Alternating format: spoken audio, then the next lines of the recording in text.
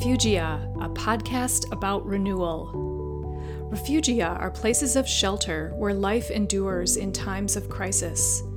From out of these small sanctuaries, life re-emerges and the world is renewed.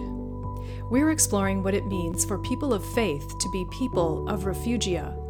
How can we create safe places of flourishing, micro-countercultures, where we gain strength and spiritual capacity to face the challenges ahead?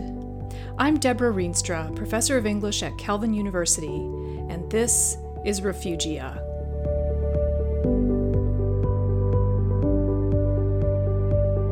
There are people right now who are activists, who are leaders, who are entrepreneurs, and I think that when we don't give those people enough credit, we continue to think that someone else needs to come in and save them, and somebody else needs to come in and cultivate this garden for them when they're actually already doing this really brilliant work there.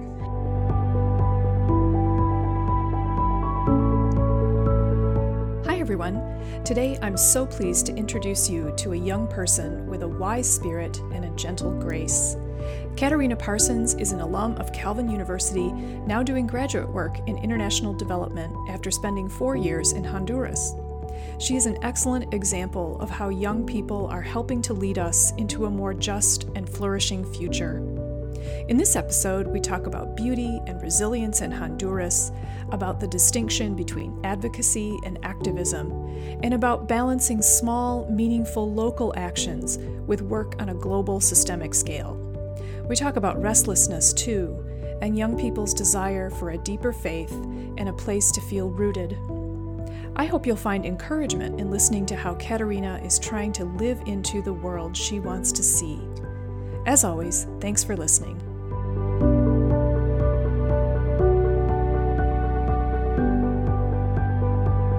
Today I'm talking with Katarina Parsons. Katarina is a 2015 graduate of Calvin University, where I was lucky enough to have her as a student. She now lives in Washington, D.C., where she is working in advocacy with the Mennonite Central Committee, and where she is also pursuing a master's degree in international development at the American University's School of International Service. Welcome, Katarina. Thanks so much. It's great to be here. I'm so glad to be talking with you today because I think it's really important to lift up wise younger voices and listen to your perspective and your fears and hopes. And I think we all have a lot to learn from young people these days. It's a huge honor to be considered wise. I'm still figuring a lot of this stuff out. Well, we all are, but I know a wise young person when I see one. So I wonder how you've been doing during these last few months of quarantine. Yeah, it's been a lot. I mean, it kind of goes back. I was in Honduras for a number of years and only moved back to DC this last August. So I had, started a new job, started a new grad program.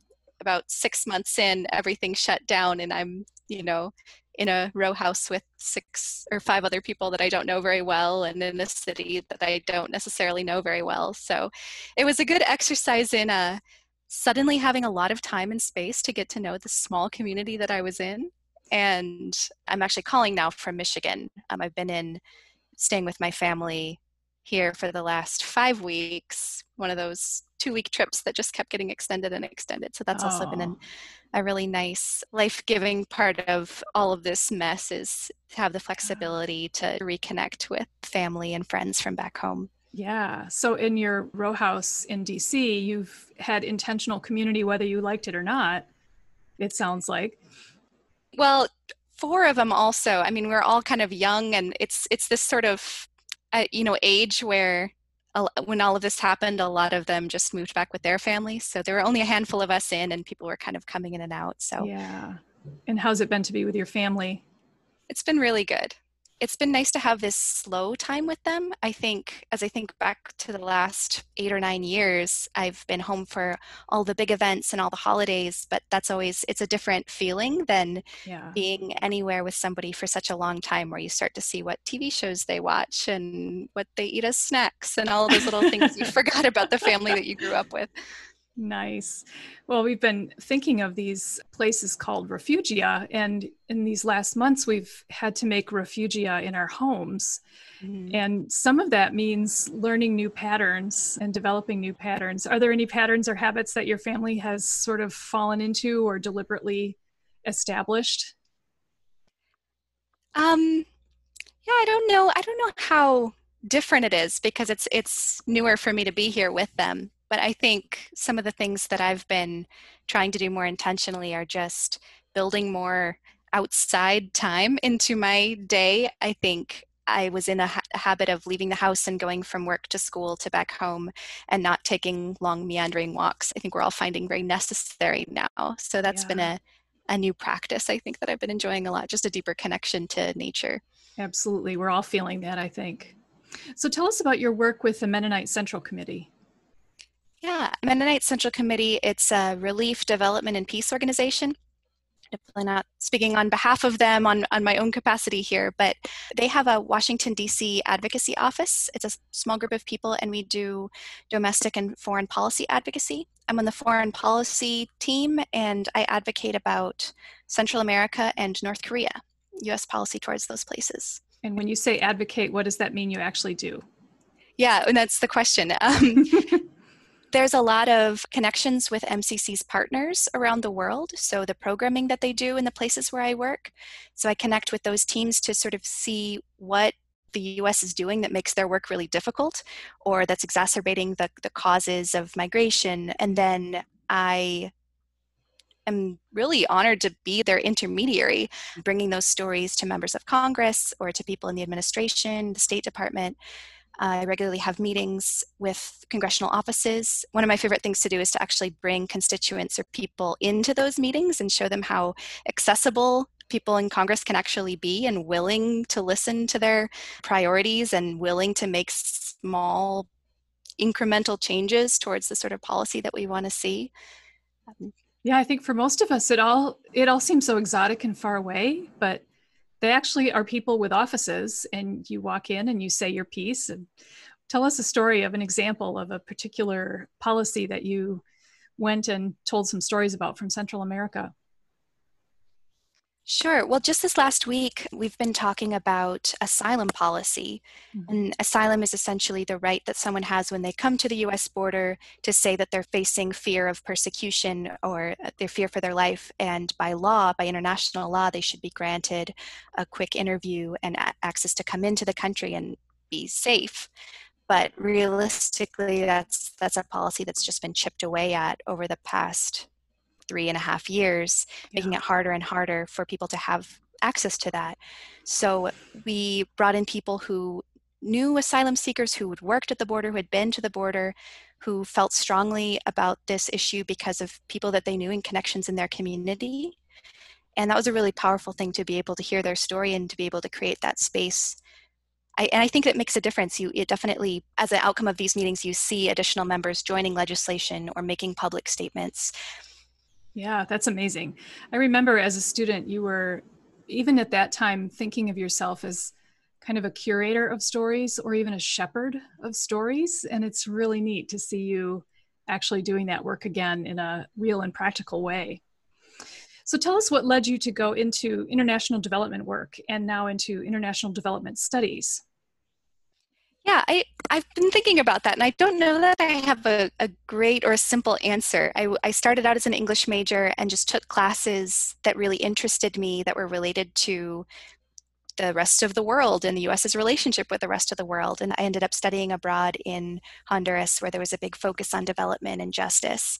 And it was something that was really interesting to me. So I came back and I wanted to study it more, and then worked for 4 years in Honduras. I worked in communications, so that the English major came in handy, but I was at a development and justice organization and was just able to see all the different facets of this field that I hadn't even really been aware existed. It's not something that in rural Michigan you really give much thought to development as an industry, as a profession, a field, and a business.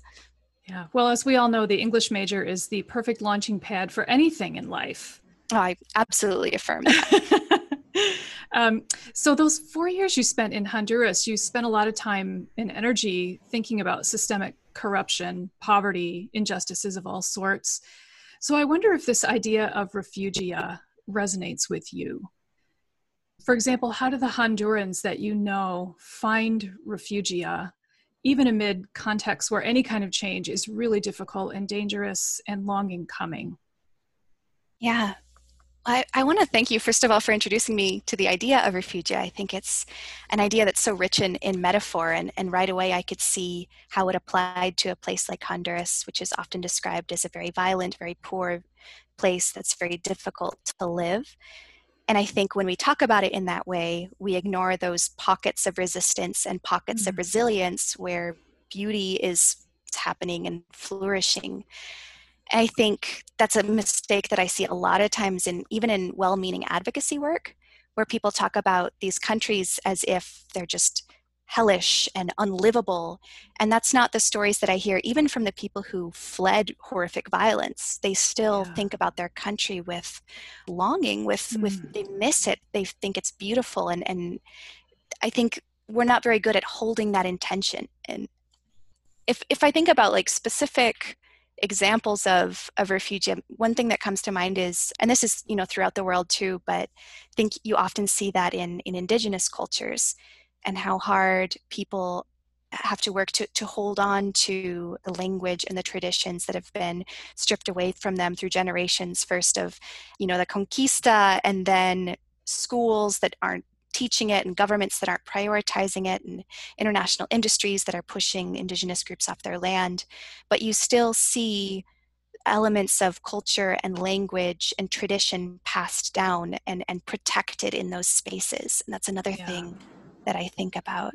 What sort of spaces are you thinking of? What did you see in Honduras? How are those stories and traditions preserved? In terms of indigenous groups? Or whatever. Mm-hmm.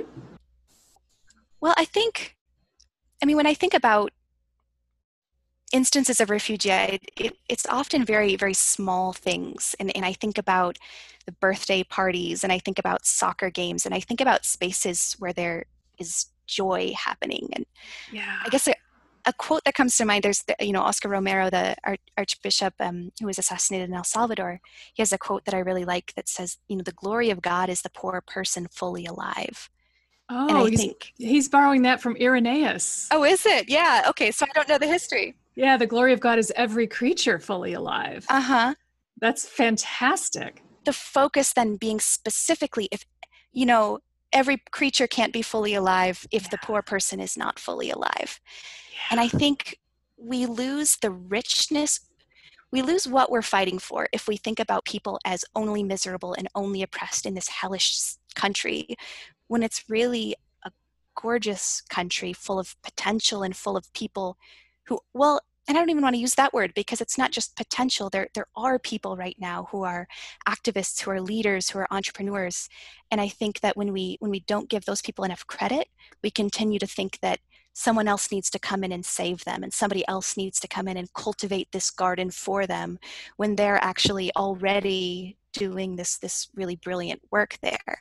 Yeah. And so I think, I just try to think about when I saw Hondurans fully alive, and in a way that was different than I could have come up with, or I could have even dreamed for them, if that makes sense. Yeah. I think that that's a reality I've really tried to bring into international development, because we absolutely bring in our own idea of what flourishing looks like and what well-being looks like.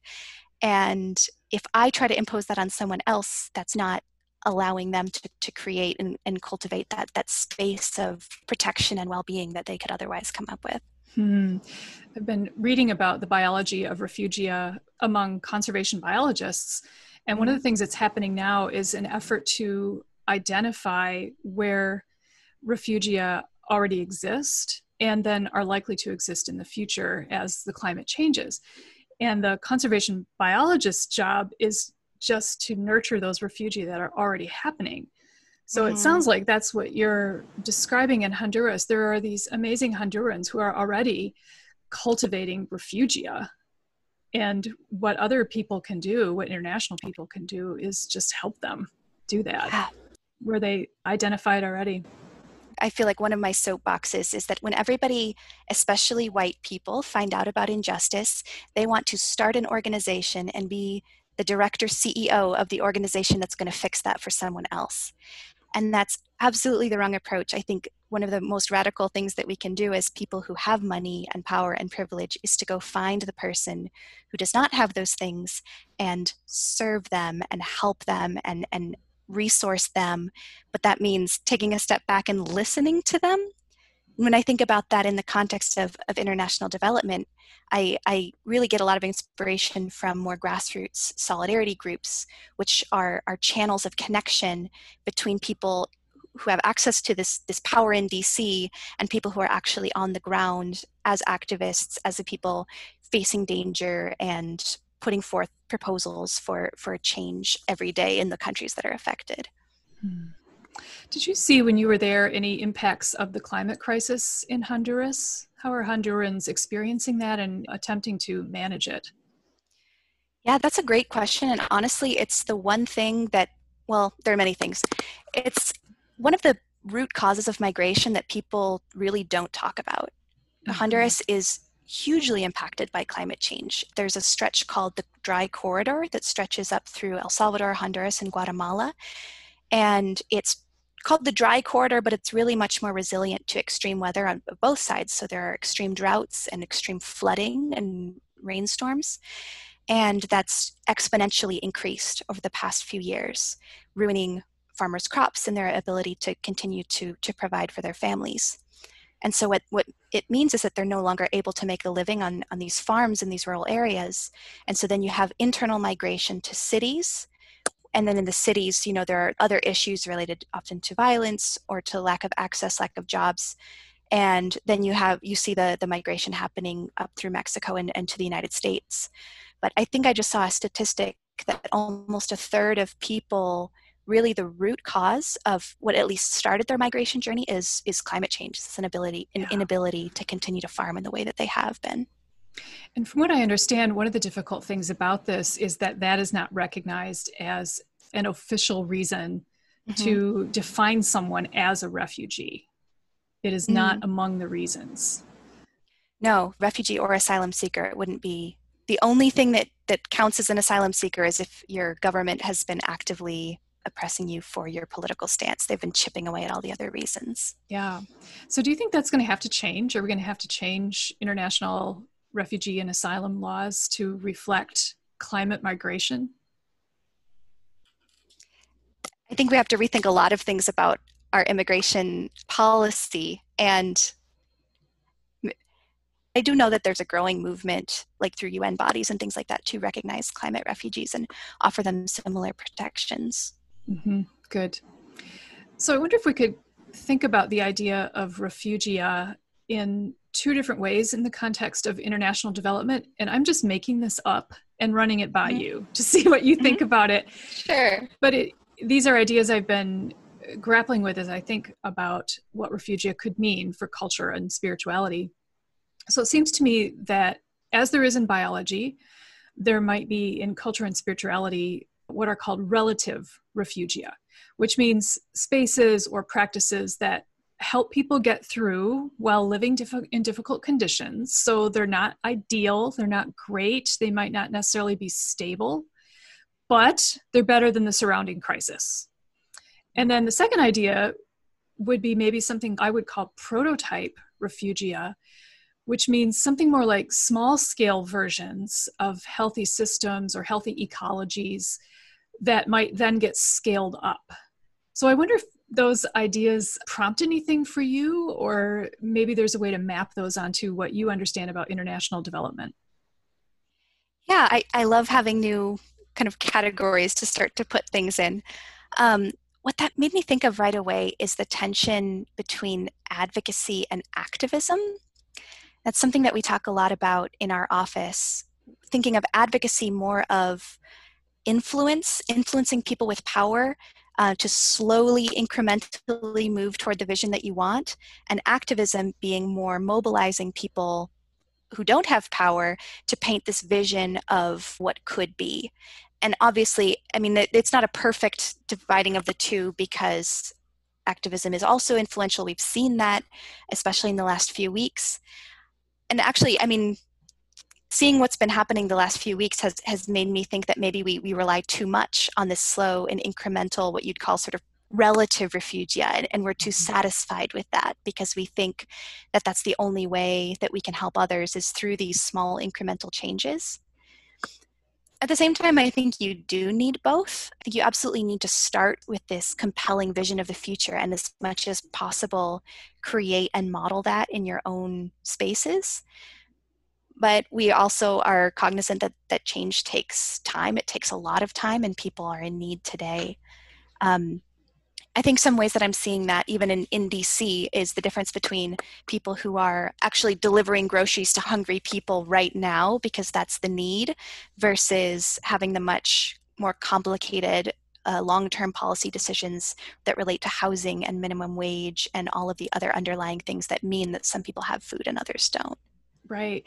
And I think it's discouraging sometimes when we long for those gigantic infrastructure and societal changes. And it seems like moving a gigantic ship with one oar. Mm-hmm.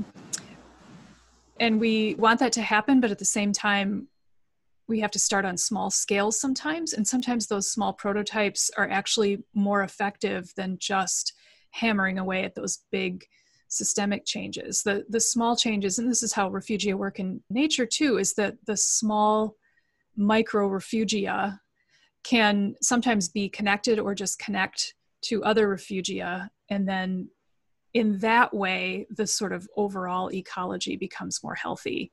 So it's a way, those prototypes are a way to manage the kind of frustration of moving these big systems, which just does take time. It's just human nature.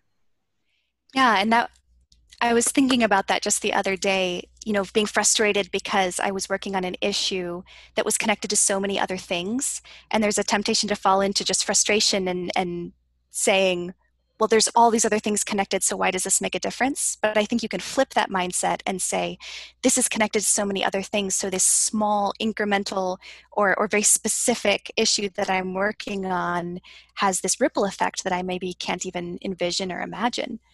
I think in my experience with advocacy, absolutely that's where people find the most success. And that's what I tell people when they go in to meet with their representative. If you say, I want better immigration law, they're going to say, okay, that's nice. Thanks for talking to me today. But if you come in and you say, I have a neighbor who's going to be deported. This is her case number. This is where she lives. You know, the specificity and the personal connection make it so much more likely that you're actually going to see the change that you want to see. And I think that, yeah, that connects to this idea of tending your own garden almost, but with the understanding of how that connects to the broader ecosystem, as you said. Yeah. What might be the limitations of the refugia idea in the context of international development? I think something that comes to mind is the idea that you can carve out your own garden and put a fence up around it and just take care of what happens in there. I think with globalization and with so many of the root causes of poverty and injustice around the world being that global connection, global capitalism, extractive industries, pollution that's exported from the United States, you can't just say, all right, I'm only going to focus on this community and I'm only going to focus on this group of people because it is connected everywhere else. And so I think I wouldn't want people to overly focus on an issue in a way that made them think that the global or more systemic issues were irrelevant or they didn't have to worry about them. Yeah, right. Refugia can't be bunkers. They're not necessarily safe. They can't be walled. They have to be permeable. And they're meant to be temporary. They're meant to float you through the crisis and then be the seedbed of what life comes after. Of course, you know, there's always a crisis. So I'm going to quote now some things that you've written recently on the Post-Calvin. So I'm going to say a little bit about what the Post-Calvin is. Post-Calvin is a blog that is run by Calvin University graduates who are all under age 30. And every day there's a fresh essay written by a writer who's a graduate of Calvin, all under age 30. And we have 28 regular writers, and you are one of them. And you are the one who gets to write on the first day of the month. Every first day of the month, Katerina posts an essay. It comes around. And each writer has a particular day of the month. And then we have guests for the last few days of the month if there are more than 28 days. So I've been reading your recent posts, and I want to quote one of your posts about your church life. So here's what you wrote. You wrote, "My story is not of leaving the church, but of rediscovering it."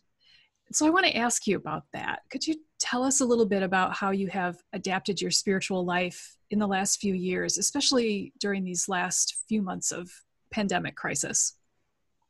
It's ironic that you chose that post because that's a post that I wrote about how much I was enjoying the practice of church and the handshaking and the communion taking and the singing. 2 weeks after I posted that on the Post Calvin, all of that stopped and I haven't been back to church in person since.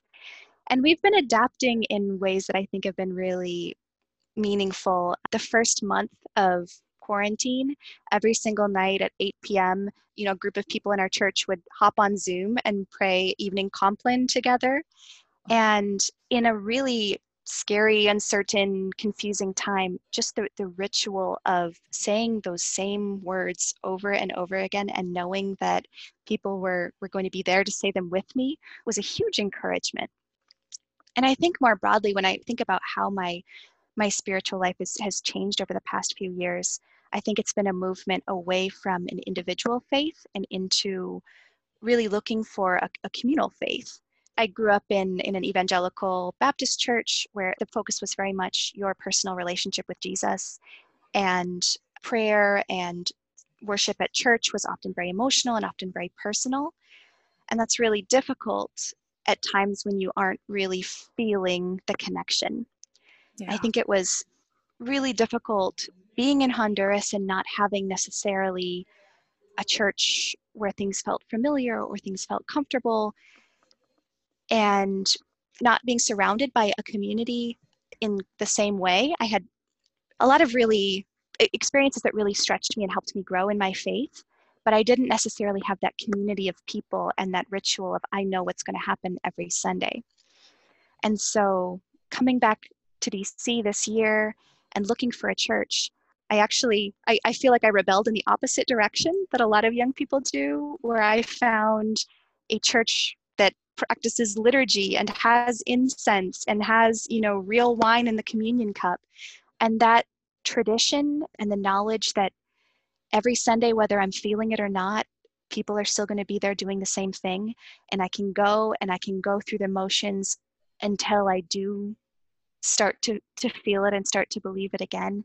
It's almost backwards from how I was taught to experience faith. And it's a huge thing that I miss in quarantine as much as we've been able to maintain some connections. I'm really looking forward to the day when I can go back and hear singing and hug people again. Yeah, I think we all are.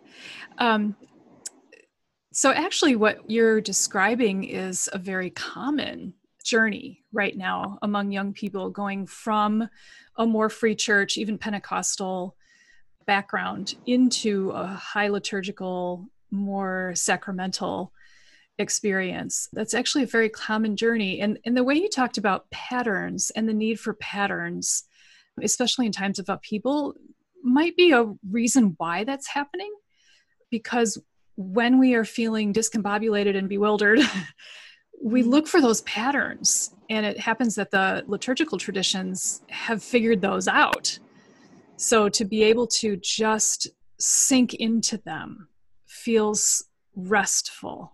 You don't have to wump up your own emotion. You don't have to wump up your own motivation. You just do the patterns, and that can be very, very soothing. So I understand completely what you're talking about. Are there theological ideas or biblical passages that you're dwelling on or depending on right now? I'm not sure if I could pinpoint the theological language for this, but something that I keep coming back to, and it's sort of a connection between my Christian and my ecological practices, if that makes sense, is this idea that the little things that I do matter. And when you read about, the need to practice love and joy and peace or have a specific posture before God. It reminds me of things like, not using plastic bags or biking instead of walking, where in the broad scheme of things, if you were really looking at those small activities as a means to an end, it would seem a little bit futile in the face of so much that you're up against. But when you see it, as part of faithful living and as part of a right relationship before God and a faithful living out of your faith, then those small things start to take on a spiritual significance. And the way that I answer an email or the people that I include in an invitation, those small things can take on that spiritual significance. Virtue development. We right. think about that, right? As virtue formation. Absolutely. And this idea of, living into the world that you want to see, even if you don't necessarily see the connections between the one small action and the really broad vision. It seems like walking to work one day, isn't going to do anything about the climate crisis, but you are living as if you believed that the things that you say matter actually do matter. Yeah. What is your vision for the future of the church? What do you imagine? What do you wish were left behind? What do you wish for? What you said earlier about this pattern of young people, I think there's sort of a false conception of what people think young people want and what young people actually want. And there's this idea that if we can just make church seem less like church, then we'll all come flocking back, and the music is, more electric guitars, and, everyone gets to wear jeans, or these more superficial ideas. And I think for me, at least, I want church just to feel a little old-fashioned and awkward. Like, that doesn't bother me. I like that church feels different than the rest of the world and the rest of the things that I do in my life. But something that really has been a struggle for me in my faith and in connecting with religious space is the way that people are excluded from positions of leadership and positions of being equally heard. And I think I speak for a lot of people in sharing just the simple vision that women and LGBTQ people and people of color and people with disabilities, that all of these people would not just be seen as having equal access, but that we would actually recognize their unique contributions in the way that without the voices of these people, we are not a complete church and we are not completely hearing the voice of God. That would be my vision, is that radical inclusivity that's not just having people in the room, in the pews that represent all of those groups, but that we actually could imagine or envision a church that's uniquely shaped by them. And I think that looks different even than I've experienced, because I have never been part of a church that's fully lived into that vision. But I think that should be a hopeful and not a scary idea, that the church of the future, if it continues to manifest itself like that could be very different than the one that we're experiencing now. Yeah. One of my main questions in this podcast is, what does it mean for Christians to be the church of refugia? Mm-hmm. And I think one important answer to that is to center people who have been on the margins and who know what it means to survive in refugia. And those are the people that we need to learn from. Those are the people that need to be teaching. Okay, here's my second quote from your essays on the blog. You wrote this: I've been reading Annie Dillard, Wendell Berry, Mary Oliver, as one should. Mm-hmm. Authors, you say, with close attention to small places. And I, always picking up and moving, can't decide if I am more terrified or eager to be so bound to a place. In reading, you say, I feel place-starved, lonely for a home that I have never had, that I don't know if I can have without getting restless again. So I want to ask you about connection to place and restlessness, because I think your experience is like a lot of our students at Calvin and all over who have traveled around quite a bit. They've lived pretty restlessly in their 20s. So I wonder about that connection to place. You feel that in yourself. How do you see that in your peers too? Yeah, I've been thinking a lot about place, and that I wrote actually after coming back to Michigan and thinking about how little thought I had even been giving to this place where I spent my childhood, that I didn't have necessarily the depth of attention to this place where I grew up. I remember, I wish I could remember the poet's name, but somebody talking about how traveling abroad gives you this sort of hyper attention because everything's new and you're on high alert. And that the gift of traveling is that sometimes we can come back home and we can bring that same attention to places that are ordinary, and we can see the extraordinary in that.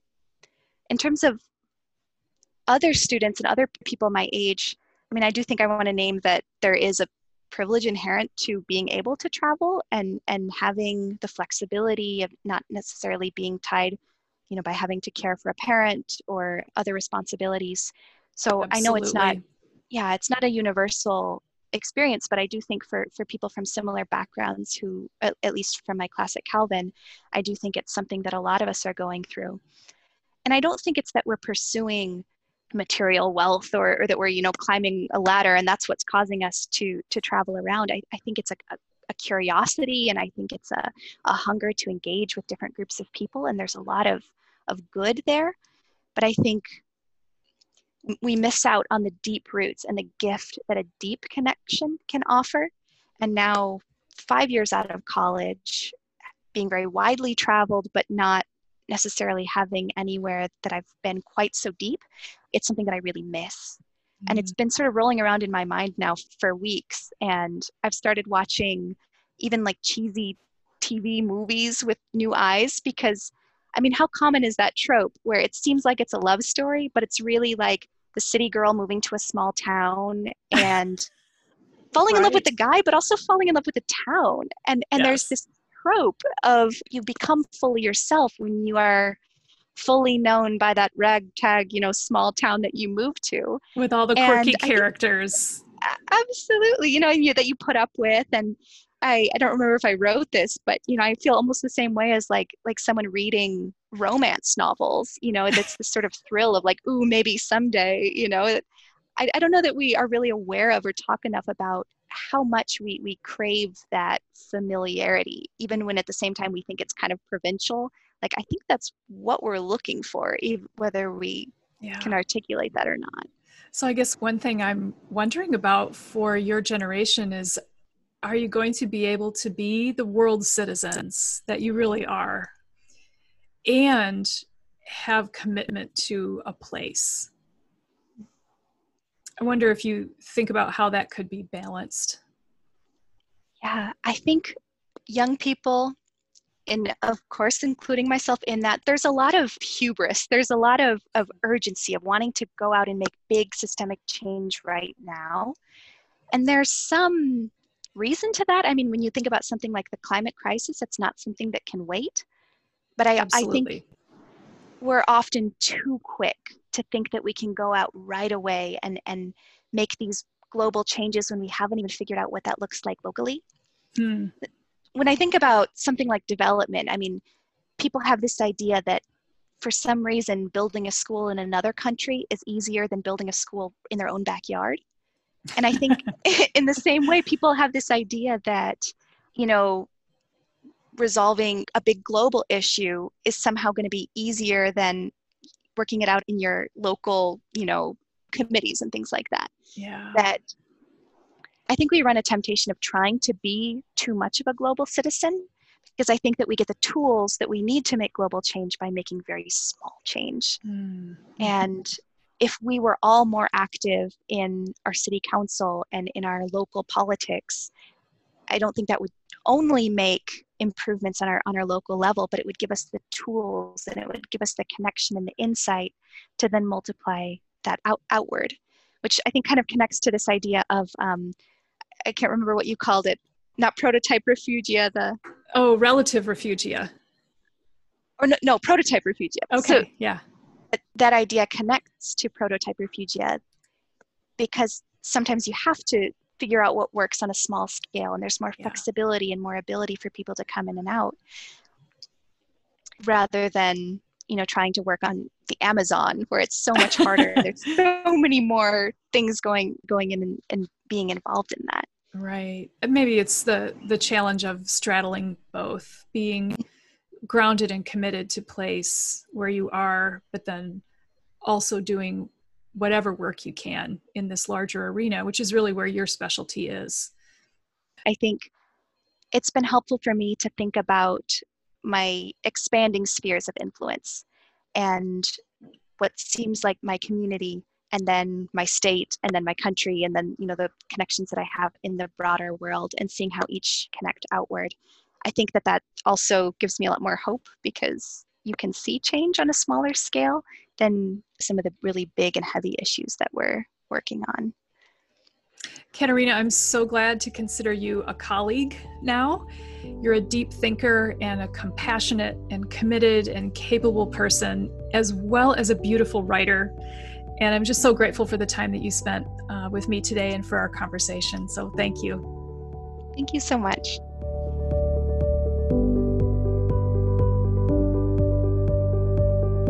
This has been Refugia, a podcast about renewal. If you enjoyed this episode and you have a moment, please write a quick review on your podcast platform. Reviews help other listeners find us. You can find us on Facebook at Refugia Podcast. Leave us a comment and send us your ideas about what Refugia means for you. You can also visit our website at refugiapodcast.com. Explore links and transcripts from this and all our other episodes. You can find me on Facebook and Twitter at Deborah K. Rienstra.